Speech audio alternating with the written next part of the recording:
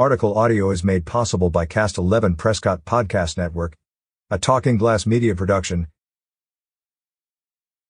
Prescott Valley Town Council during its June 8 regular meeting heard an update on its master drainage plan from Ricardo Aguirre, PED, WRE, CFM, Director of Land Management and Water Security for West Consultants. In early spring, the town hired West, a firm that provides specialized water resources engineering services, to update the town's master drainage plan by both mitigating nuisance flooding and harvesting floodwaters for groundwater recharge.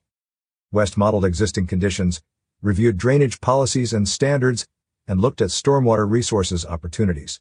Other conditions that fit into the plan include land use, stormwater flow and velocity, and flooding concerns. West based its maximum depth, peak discharge, and velocity models on a 100-year, 24-hour event, which identifies problem areas that can be mitigated by the town.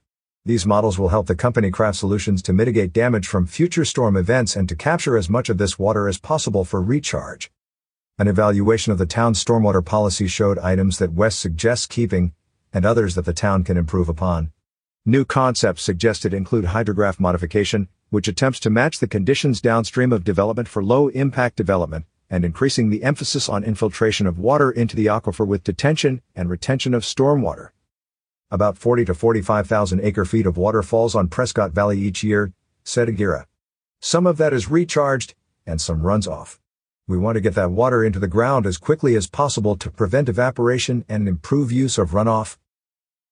West also proposes staff look at rebranding its standards manual to encourage a low-impact development approach to use storm runoff more efficiently. Low-impact development decentralizes features that use living, natural systems to provide environmental services, such as capturing, cleaning, and infiltrating stormwater, shading and cooling streets and buildings, and calming traffic.